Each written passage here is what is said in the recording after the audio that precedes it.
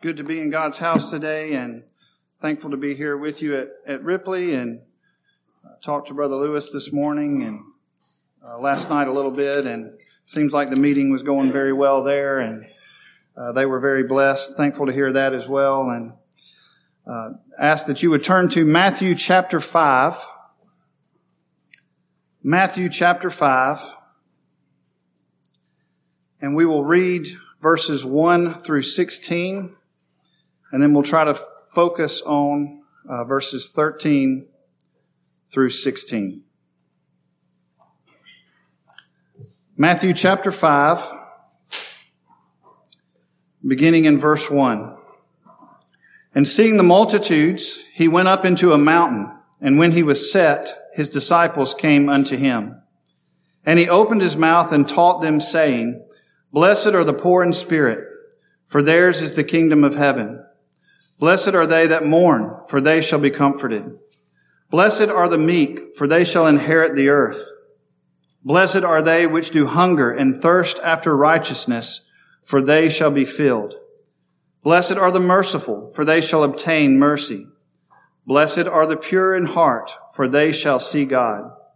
Blessed are the peacemakers, for they shall be called the children of God. Blessed are they which are persecuted for righteousness' sakes, for theirs is the kingdom of heaven. Blessed are ye when men shall revile you and persecute you, and shall say all manner of evil against you falsely for my sake. Rejoice and be exceeding glad, for great is your reward in heaven, for so persecuted they the prophets which were before you. Ye are the salt of the earth. But if the salt hath lost its savor, wherewith shall it be salted? It is thenceforth good for nothing but to be cast out and to be trodden under foot of men. Ye are the light of the world. A city that is set on a hill cannot be hid. Neither do men light a candle and put it under a bushel, but on a candlestick, and it giveth light unto all that are in the house. Let your light so shine before men that they may see your good works and glorify your Father which is in heaven. Let's go to the Lord one more time before we get into this passage this morning. Father, we thank you for your word. We thank you that you have preserved it for us. We thank you that we can trust the truth of your word, that we have a standard that we can hold up in this world of truth, that we can shine our light to others based on what you've said in your word. We ask now that you would bless us as we look at these verses this morning, that you would just open our hearts to be able to understand the message and what you would have for us to hear, and that our lives may be changed by it as we leave this place. We ask all of these things in the name of Jesus. Amen. So the title of the message is A Christian's Impact on the Culture. A Christian's Impact on the Culture. Now I said we're going to focus in on verses 13 through 16. And this is where Jesus talks about really two things. You are the salt of the earth, and you are the light of the world. Those two things. So we're going to kind of unpack what that means. And we also need to understand that this is not a coincidence that this comes at the end of what we know as the Beatitudes. That's not a coincidence. And we're going to kind of unpack that in more of the application section of this message. And I'll go ahead and warn you, there's going to be a long intro, so bear with me. But I think it would help us before we really dig in to unpack what it means to be the salt of the earth and the light of the world. So those who are believers in Jesus Christ have been changed by the Holy Spirit, and they are changed in ways then that show up in the ways that we hear in those preceding verses. Christ, in the context here, just so we understand, Christ said these words to a small group of people. Very small group. It wasn't a huge crowd. It wasn't broadcast on CNN or Fox News. It was a very small group of people. And he said to this very small, insignificant group of people, you are the salt of the earth and the light of the world. That's a pretty big statement, especially when saying to a very small, insignificant group of people. So, to Ripley Church this morning, you may think, well, we're not one of the larger churches in Ripley. There's bigger churches. We might think as primitive Baptists, well, we don't get a lot of influence into the culture. We may be smaller than other denominations. We may not have as much of a voice, we think. But Christ still says to us, you are the salt of the earth and you are the light of the world. That's his message for us today. So this begs the question then, how do we perceive our impact on the culture and the world around us? So kind of what spurred this message for me was, I don't know if you've seen it or not, but in the news, they came out with a new study. Seems like they do that all the time, right? And so they came out with a new study, and I'm not sure the validity of it. I haven't looked in how they did it and all that kind of stuff. It's still it's just tough to swallow, even if you don't really dig into the details, because the main headline of that study says that Christianity will be a minority religion in the United States by 2045. By 2045, Christians will now be in the minority as far as religion. Now, here's the interesting part. Even more so than that, it won't be Islam that takes the place. It won't be Judaism that takes the place. It won't be Buddhism that takes the place of Christianity as the majority. What do you think the majority religion will be by 2045, according to this study? Atheism. Atheism. There will be more people in the United States that don't believe in any religion than there will be Christians or any other religion. That is sobering to think about. We might look around at our families and our workplaces and our churches and our communities and think, well, what kind of impact are we having? And although we're trying, we might feel discouraged into thinking that our impact is insignificant, and maybe, in other words, we might have this spirit of inevitability. Well, that's just the way the culture is going. There's nothing we can do about it. That's not what Jesus says. Jesus says, you are the salt of the earth, and you are the light of the world, and my people will impact the culture in which they live. So it should then shock us to hear those words as a follower of Jesus, that we are these things. We are to have this kind of impact on the world around us. And if we are not, then that's a problem. So one of the reasons this passage is difficult for us today is that the distinction that should exist between the church and the world has diminished to a great extent. Now, I think this is good news for our churches, because I think that's less with our churches than it is a lot of other Christian churches. But I think we all have to admit that just in general, that distinction between the world and the church is being blurred more and more and more as we move forward. And that's not a good thing. Because if there's not a distinction, then how are we going to have an impact? If we're just like the world, and if we say, hey, come to our church, but our church is just like the world, you're not going to see anything different. We're all the same. We're just like you. Just come on in and you're not going to notice any different. Then we're not going to have much of an impact. So I do believe in some churches that's worse than others. And I think that there is some validity for us to say that we have tried to do that, to be different than the world. And we've not allowed a lot of things to come into our churches that are worldly. I believe that's very true. However, I think on the other side of that, we as the Primitive Baptists must also say, how much of an impact are we having in the culture? How much voice are we having in our communities? How much people are we seeing come in from our communities that were not born and raised among our people? So those are both valid points and valid questions. Now, really, when you get down to it, there's two really big options here of the way we could look at this. Option number one would be this. The world is out there. It exists out there. And therefore, the problem is out there. And that means that Christians should retreat completely from the world and should kind of just come together and stay to ourselves and try not to have anything to do with the world at all. We should just be, a compound on a mountain somewhere. We ought to build some walls and just go up there and make sure that we don't let anybody in. And we just stay to ourselves, and that's the way we can stay the way God intended us to stay. That would be one option.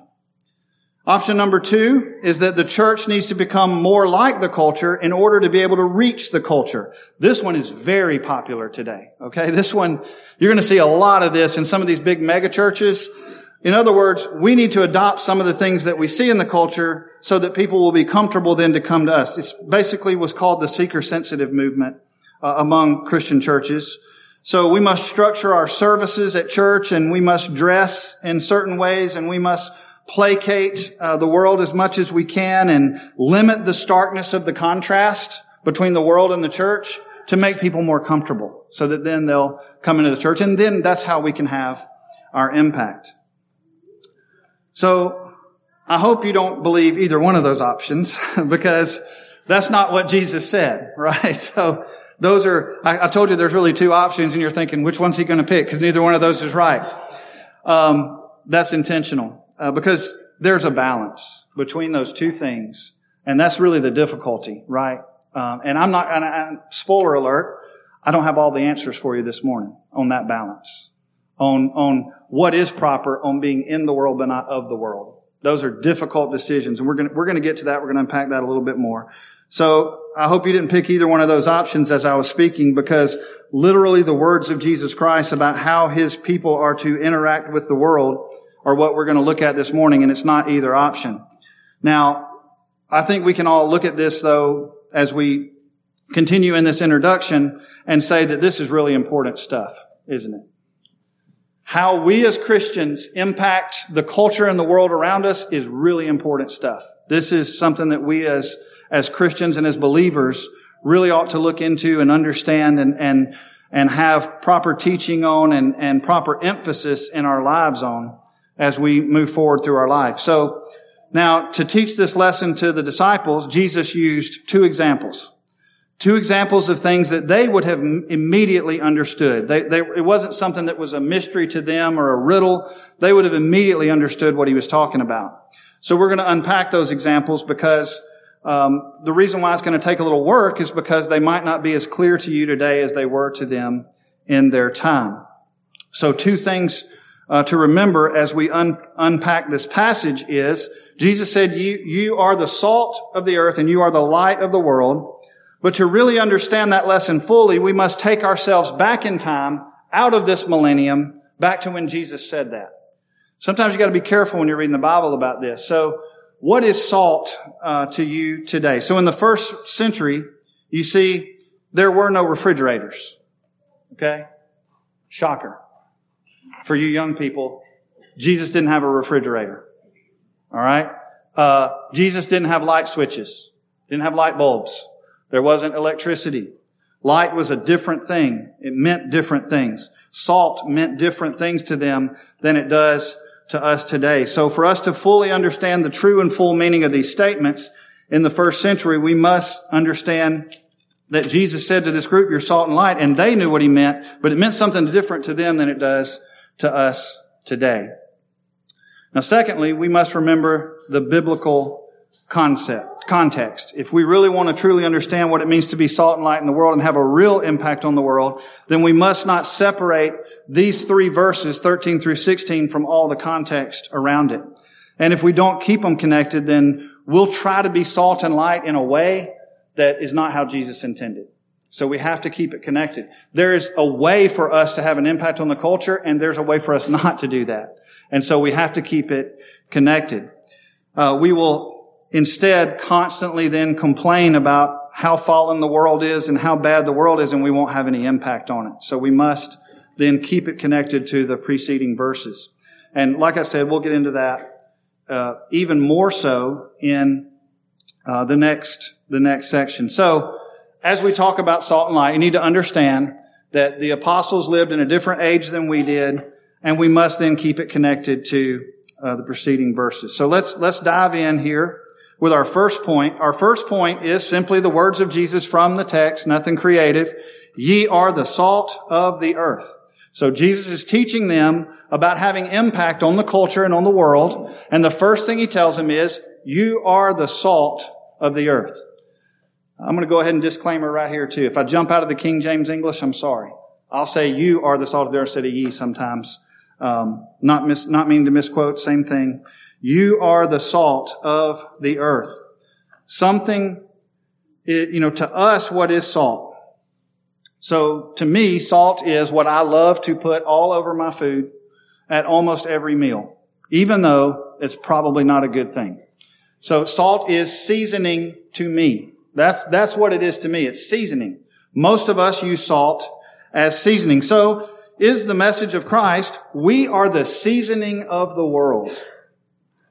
Sadly, for a lot of Christians, they really do operate in that way today. So in order to fill their churches or in order to have, more popularity, we kind of say to the world, look, you can have what you already have, but then we'll just sprinkle some Jesus on it and kind of make it okay, and then everybody's happy. We'll make it better. We're not going to do anything that's drastically different, but we'll just sprinkle some salt on it, and it'll go down easier. When I was younger and I had to eat my vegetables, and, Mom would say, look, you got to eat that. You got to eat what's on your plate or you can't leave the table. If you put enough salt on something, you can pretty much get it down. I mean, it'll change the taste enough that you can get it down. Well, that's not Jesus' intention here. Let's pour salt on it and change the flavor, but not really change the substance and make it okay. That's not at all what the meaning is. Instead of bringing people to Jesus and making them devalue what they now value and replace it with something that's infinitely better, this would be kind of just masking over it. It's okay. You can keep everything you got and you can still come into the kingdom. That's not Jesus' message. So we can't think of this as the salt on our tables, but rather, as we said earlier, there was no refrigeration back in these days. So if they wanted to keep something for a long period of time, they had to preserve it. They had to rub salt in it. So they get a piece of meat and they would, dry it and then they rub salt in it and then that would extend the shelf life of that piece of meat. And so they could keep it for a longer period of time. So then let's apply that practically. So where you find people living outside of the church, outside of the kingdom, in ways that the Creator has said are wrong, what you find there is decay. We live in a fallen world, a ruined world. What sin has brought into the world is decay. This world is not getting better and better and better and better, right? Apart from the grace of God and the Spirit of God in us, there is decay, there is ruin, it's not good. So what we do by rubbing salt into that meat is we delay the decay of it. It preserves it. It makes it stay in a good state for longer. It makes the meat not ruin and decay. So when Christ says to the believer, you are the salt of the earth that I'm rubbing into the culture to restrain the sin and decay and the ruin and the rot, boy, that takes on different meaning, doesn't it? And it doesn't mean in every case then that it doesn't ruin, but it sure does have an impact. So this also shows us that the world, when it's true to its nature, will rot and decay and ruin morally. So if the world is left without any influence by Christians, it's going to continue to rot and decay and ruin morally. Look at our culture. As the church has withdrawn from our society and from our culture and not had as much impact, what has happened? I'll just say it this way. If you got in a time machine and went back in the United States to 1950 and then came back to 2022, would you see a difference? I'm not talking about in our churches, I'm talking about in the United States as a whole. In the level of morality, in, even some simple things, and I hate to harp on this, but back then, they knew what the definition of a man and a woman was. Do you know that? If you went back to 1950 and said, what is a woman and what is a man, somebody would have given you a definition, and they wouldn't have been afraid of it. There's just tons of these issues where our culture is really it is getting really bad. The meat has gone rancid. It's not good. And that, at some point, we have to look in the mirror and say, what kind of impact are we having as Christians? Are we being salt and light in the world? So this salt has a preserving effect. Now, it also had another use in these days, which is really interesting. Another use of salt in the ancient world was to ruin the land of enemies. So this is what they would do. The general would go in, he would conquer the land, and then he would tell his soldiers to go out in their fields and sow salt. You know what that does? It makes the land infertile. They couldn't grow anything. So it would really just kind of make the land useless. So if we act as salt in the world, it should have a preventative effect on the growth of false ideas and untruths and sin and all of those things in the world as well. Colossians 4:6, let's turn there. Colossians 4:6, just get a couple of references here about what it means to be salt. Colossians 4, verse 6 says, "Let your speech be always with grace, seasoned with salt, that ye may know how ye ought to answer every man." Our speech seasoned with salt. Now, for us to understand what that means, and you said, hey, wait a minute, you just said it's not seasoning. So how does that work? Well, let's go to Ephesians. It's going to really kind of explain a little better about what this passage means. So over in Ephesians chapter 4, verse 29, "Let no corrupt communication proceed out of your mouth, but that which is good to the use of edifying, that it may minister grace unto the hearer." So these are sister passages. They're kind of saying the same thing. One says, let your speech be seasoned with salt. The other one says, let no corruption, ruin, decay, let no corrupt communication proceed out of your mouth, but that which is good to the use of edifying. In other words, that builds up, that preserves. So our speech ought to be something that preserves and builds up, not tears down and causes decay and ruin and all of those things.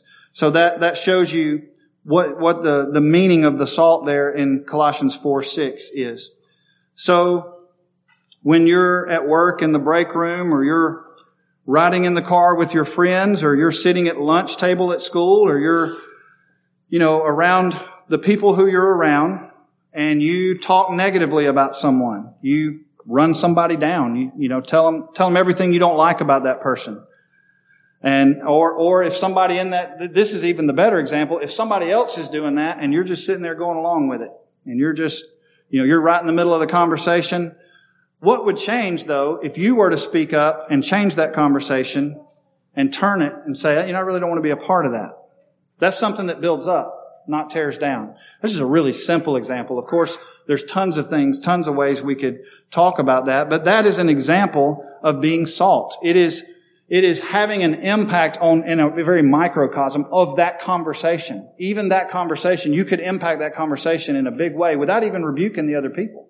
Just by changing the conversation and saying something positive, turning it to something that builds up rather than tears down.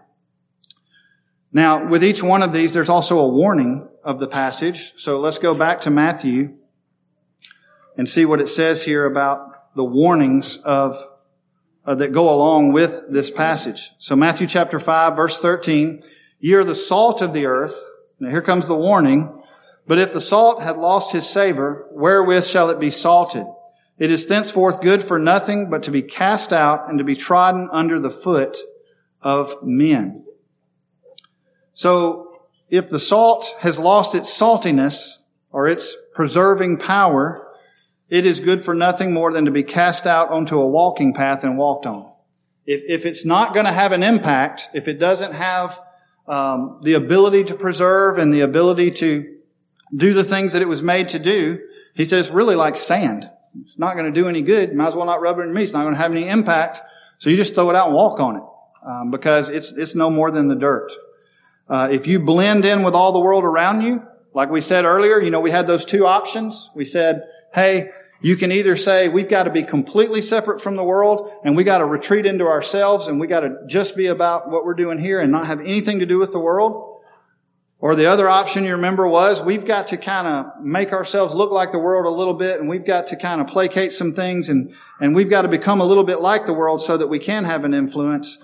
That's really a lot about what this is talking about. Because if the salt is just like everything out there, it's not going to have an impact. It's not going to do anything. So then he says it's good just to be cast out and walked on. So if we blend in with the world around us, we will lose our savor. We'll be worthless to the world. We will not have a preserving influence And therefore, we will lose our impact on those around us. If the world doesn't see the church as having a preserving impact, then we will not be able to speak into the culture and change their ideas. It's really that simple. That's what Jesus is saying here. If the church is how it should be, and if we as believers are as we should be, and believe me, stepping all over my toes, I don't know about you, but if I'm doing the job that I'm supposed to do as a Christian and as a believer, if I'm living in the way that is described in those previous verses, if I'm a peacemaker and I'm humble and I'm seeking after righteousness and all the things that it says, if I'm living in that way, then I should have a preserving impact on the culture that's around me. And I will. That's what Jesus says. He doesn't say you should. He says, if you do that, you will. This will happen. So, amazing to really think about, and kind of sobering to think about when we look at the culture in which we live. Now, secondly, Jesus says that, go back to our passage there in verse 14, so you are salt, ye are the salt of the earth. Secondly, ye are the light of the world. Ye are the light of the world. So we're going to kind of remind ourselves about what we said earlier. There was no electricity. There were no light bulbs. Now, they had light. They just didn't have it as easily as we do. You know, we can be pretty lazy. We can walk in a room, flip on a light switch, instant light.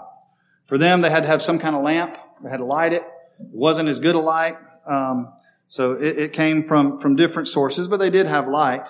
But just imagine yourself in the ancient world. If you were to go into downtown Ripley, the metropolis of Ripley, in the middle of the night at 1 a.m. in the morning, and you didn't have any source of light with you, would you get lost? No.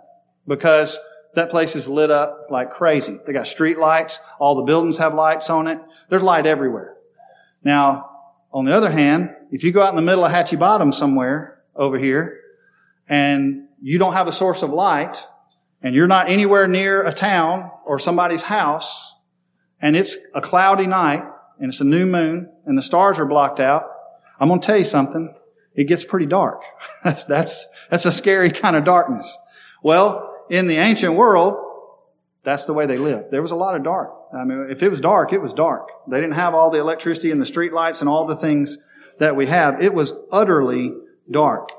So in the darkness then, it's easy to get lost and lose all sense of direction. I think that's a really important kind of thought here with what we're talking about. So having darkness creates a lot of problems, but one of the big ones is it's hard to find your way. If you can't see any light, it'd be really hard to know which direction you're headed. You have no bearings, right? This is how we would say. We would say you have no bearings.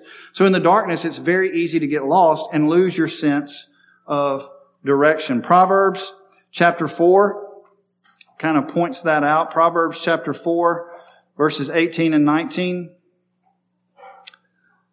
But the path of the just is as the shining light that shineth more and more into the perfect day. The way of the wicked is as darkness. They know not at what they stumble. So the mental picture here is really this person who is stumbling around in the darkness and can't see the obstacles that are in their way. So kind of the way that I thought about this is, like I said, you imagine yourself out in the middle of the woods. It's a cloudy night. There's no light from the moon or the stars. You don't have a source of light. You're out in the middle of the woods, and it's completely and utterly dark. I mean, you're going to be bumping into trees. You're going to be tripping over stuff on the ground. I mean, you might walk into a ditch, right? You don't know. If it's complete and utter darkness, you're really going to look like, like you don't know what you're doing. You're going to be stumbling all over the place, running into stuff. He says, that's the way it is with the wicked. And with us, we have the light. We have direction. We have purpose. We have something that gives us direction and light to where we're going. So it's hard to determine then all the things that are around you, and you can't determine the true nature of things as well. So it's not just about direction. It also makes it hard to determine the true nature of things. So I'll give you this scenario to kind of point that out. Let's say you're in a tent, same woods that we were in just a minute ago, complete utter darkness. You have no source of light, and you're in a tent, and something starts rustling around in the woods around you. I mean, I think everybody in here would say, uh-oh, I want to know what that is. What is that? If it's a raccoon, good news. That's great. What if it's a brown bear? What if it's something big? I don't know because I can't see it. I don't know its true nature. I know something's there, but I really don't know the true nature of it.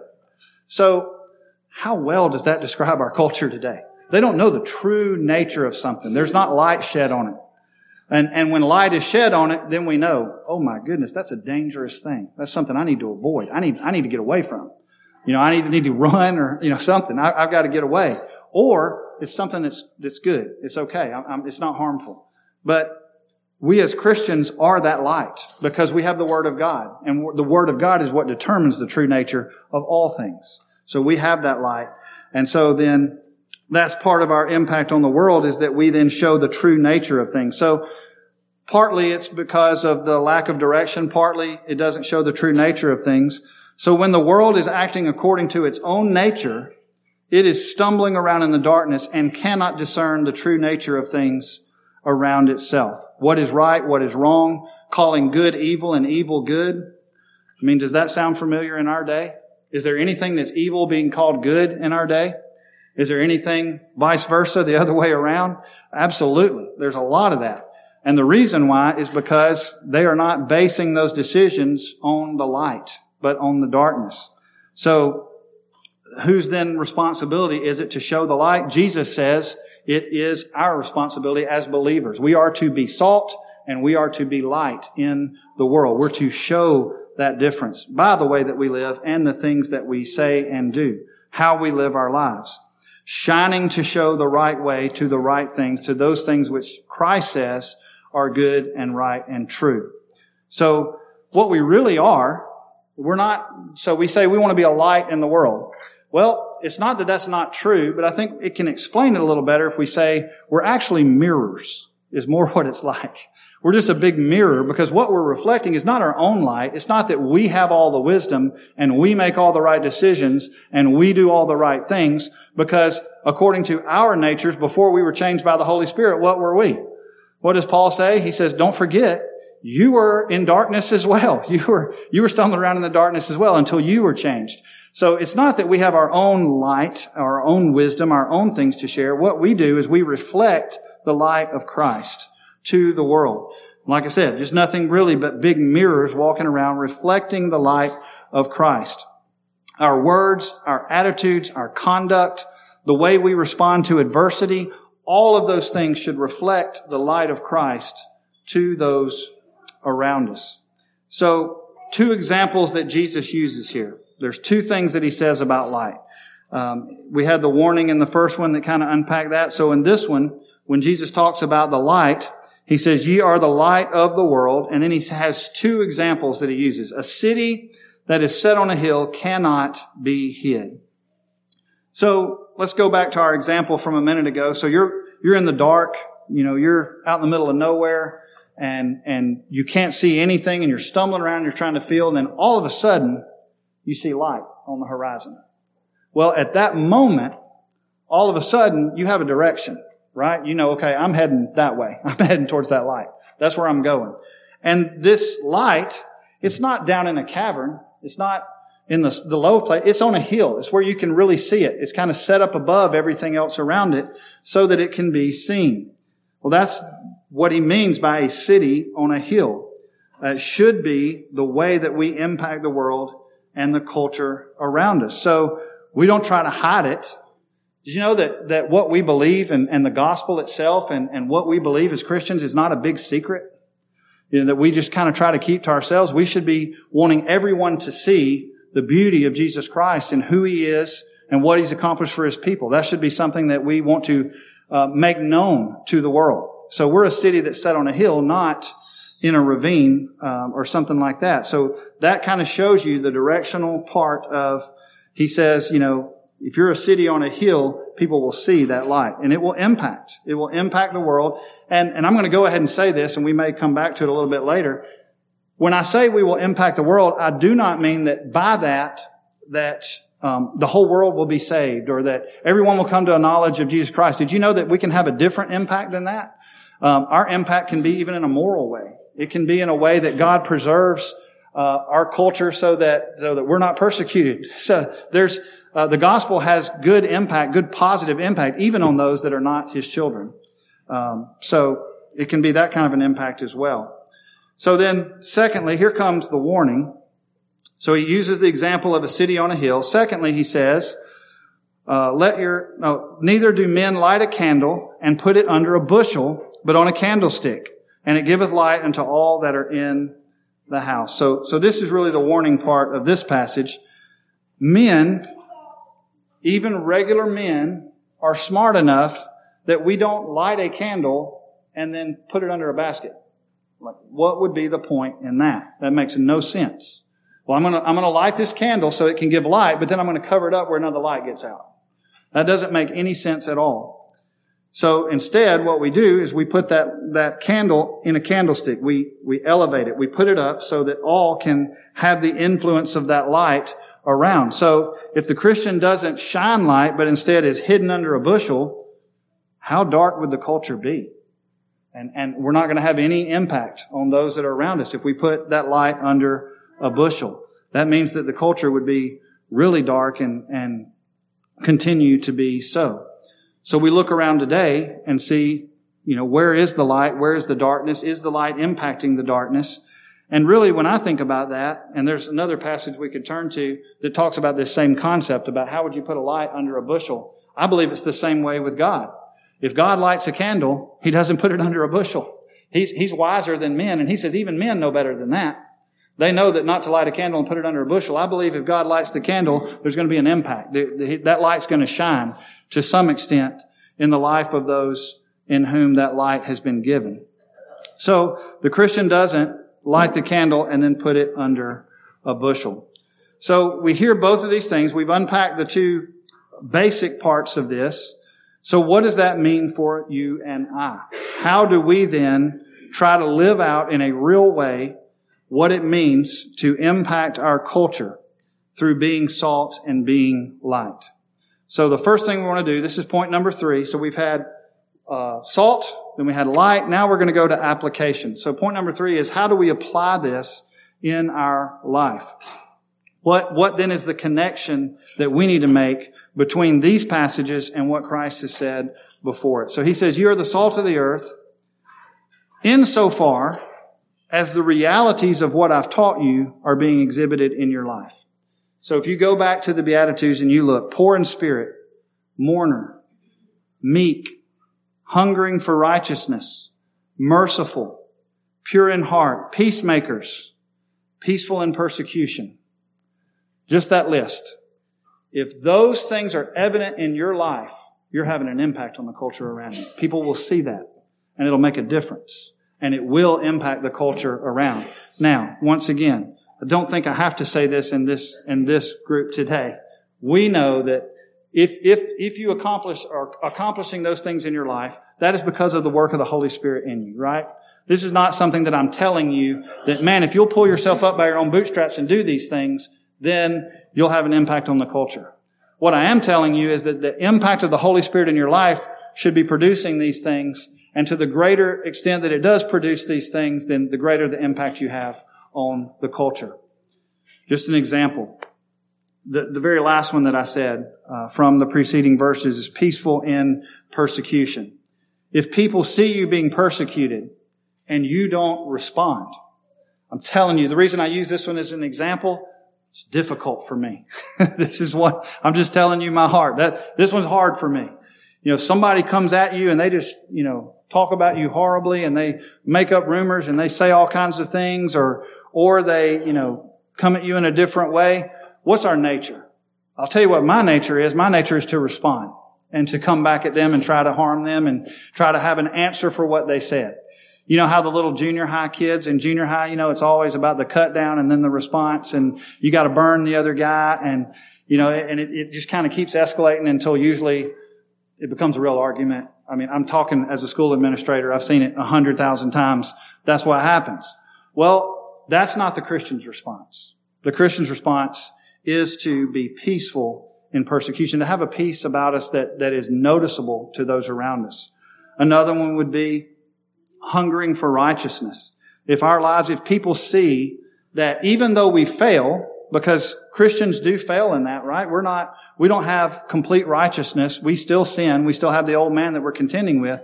But if they see that we're hungering for righteousness in our life, that would impact the culture around us. So really what this can be summed up in is this. When our responses to the circumstances around us are Spirit-empowered responses, then we will be salt and light in the world. So our Spirit-empowered response to the world around us then is this salt and light that impacts the culture and the world around us. Now, secondly, our second kind of application. We are not allowed, we cannot just say we're not going to be salt and light. Jesus didn't leave that as an option. He didn't say you should be salt and you should be light in the world. It's not a necessity, but it'd probably be a good thing if you did this. That's not what Jesus said, and the language is very clear. If you go back and look at it, this is something that Jesus says you cannot say that you're a Christian and not be salt and light. You can't do that. You cannot separate the two things. So we're not allowed to do that. We're not allowed to separate it. And I think the very practical example of that is if we expect the government or the school system or Hollywood or social media to impact the culture in the proper way, we're going to be sadly disappointed. We cannot abdicate this responsibility that Christ has said that for our culture to be impacted positively, guess who's going to be that positive influence? It's going to be the true believers. It's going to be the believers in Jesus Christ that are the salt and the light of the world. We're not allowed to, we must be salt and light. So really when you kind of unpack that a little more, and I didn't go into this earlier, but I'll take the time to do it here.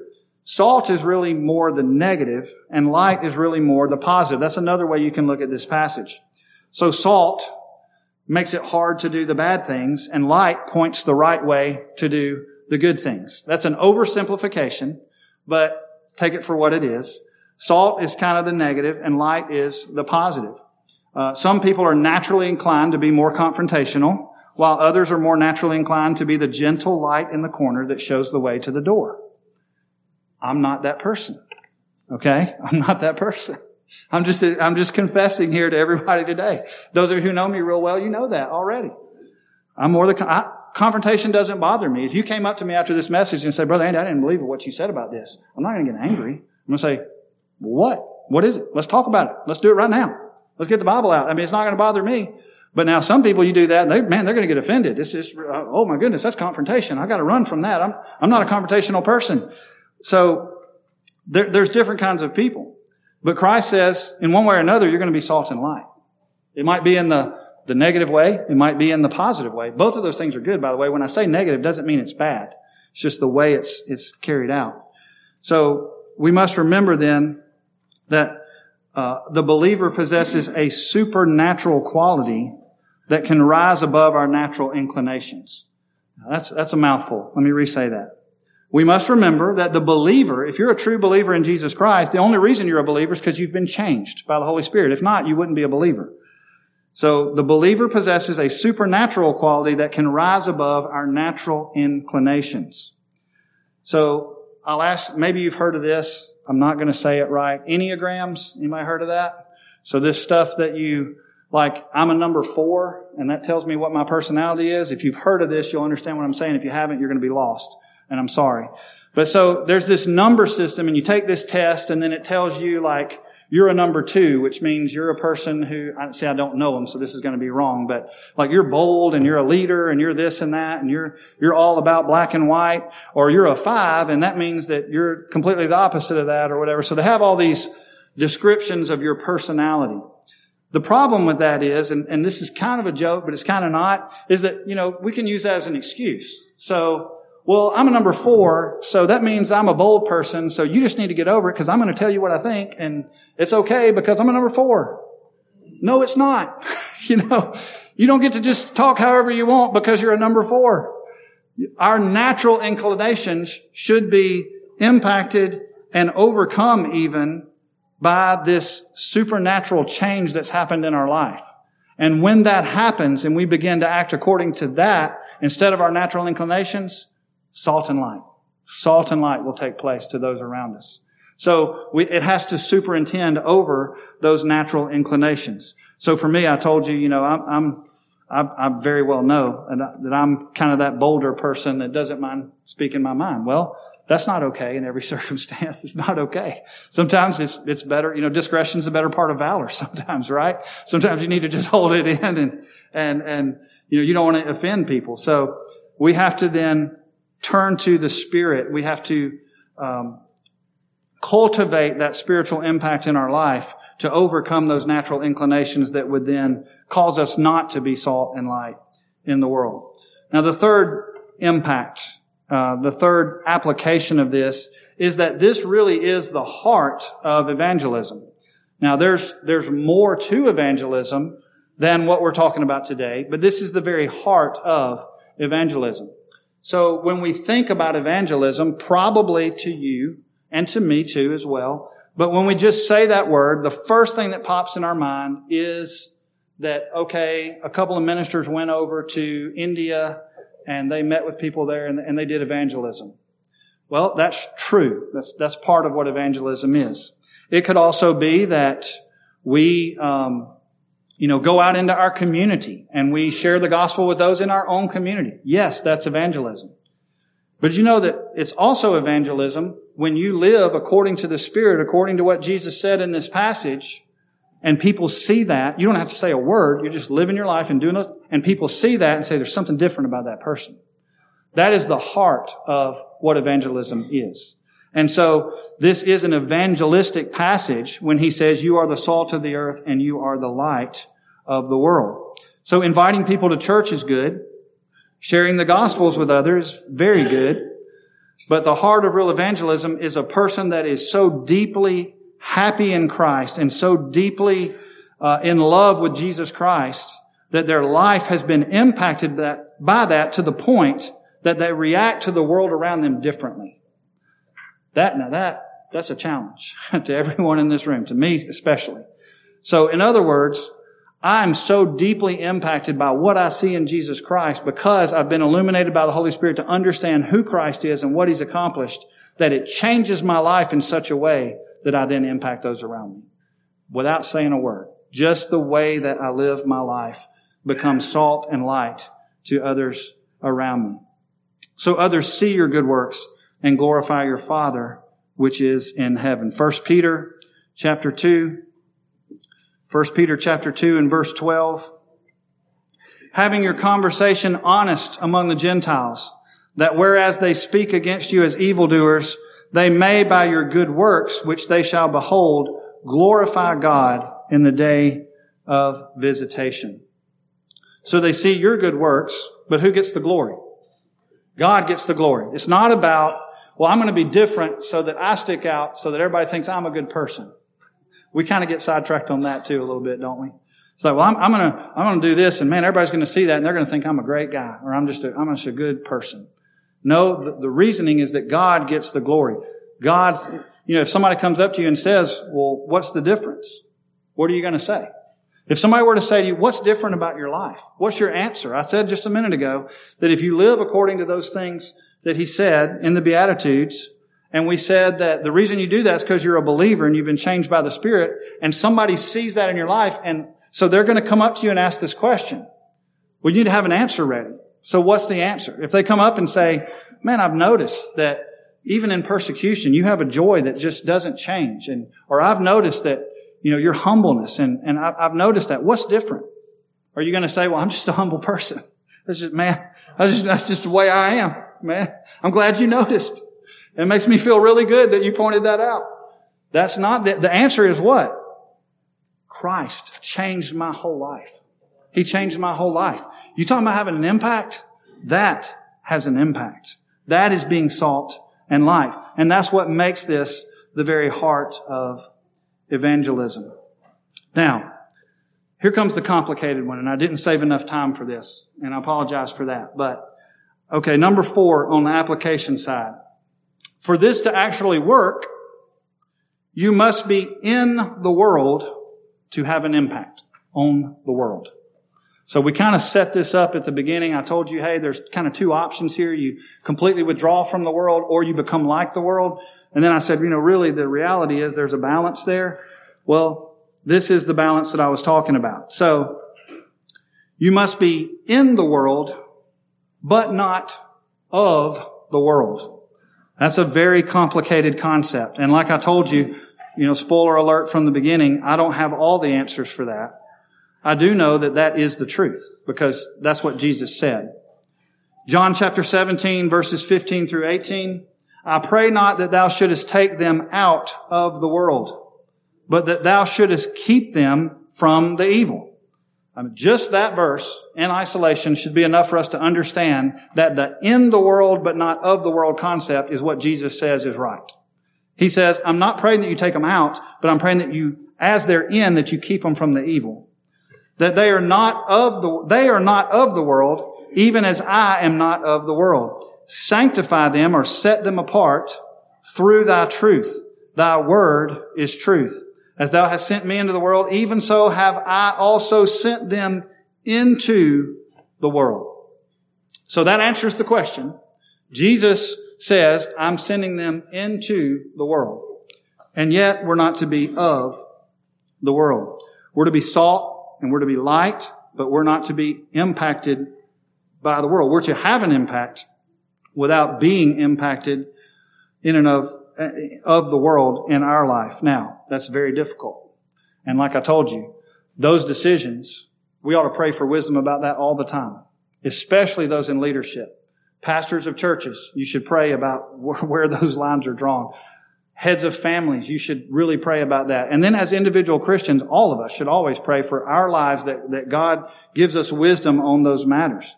But I think the concept is true.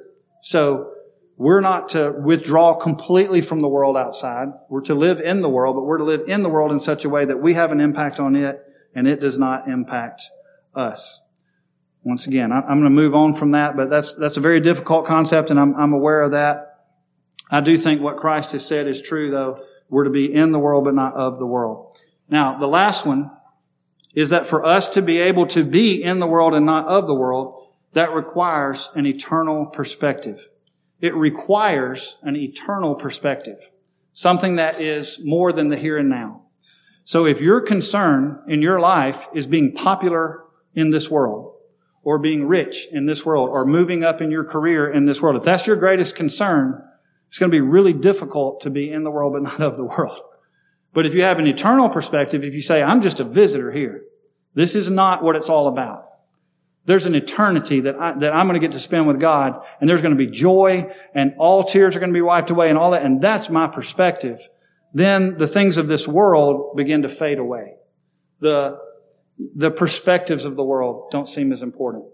What people say doesn't seem as important. So we got to have to be able to really carry this out, we have to understand that this is not our home.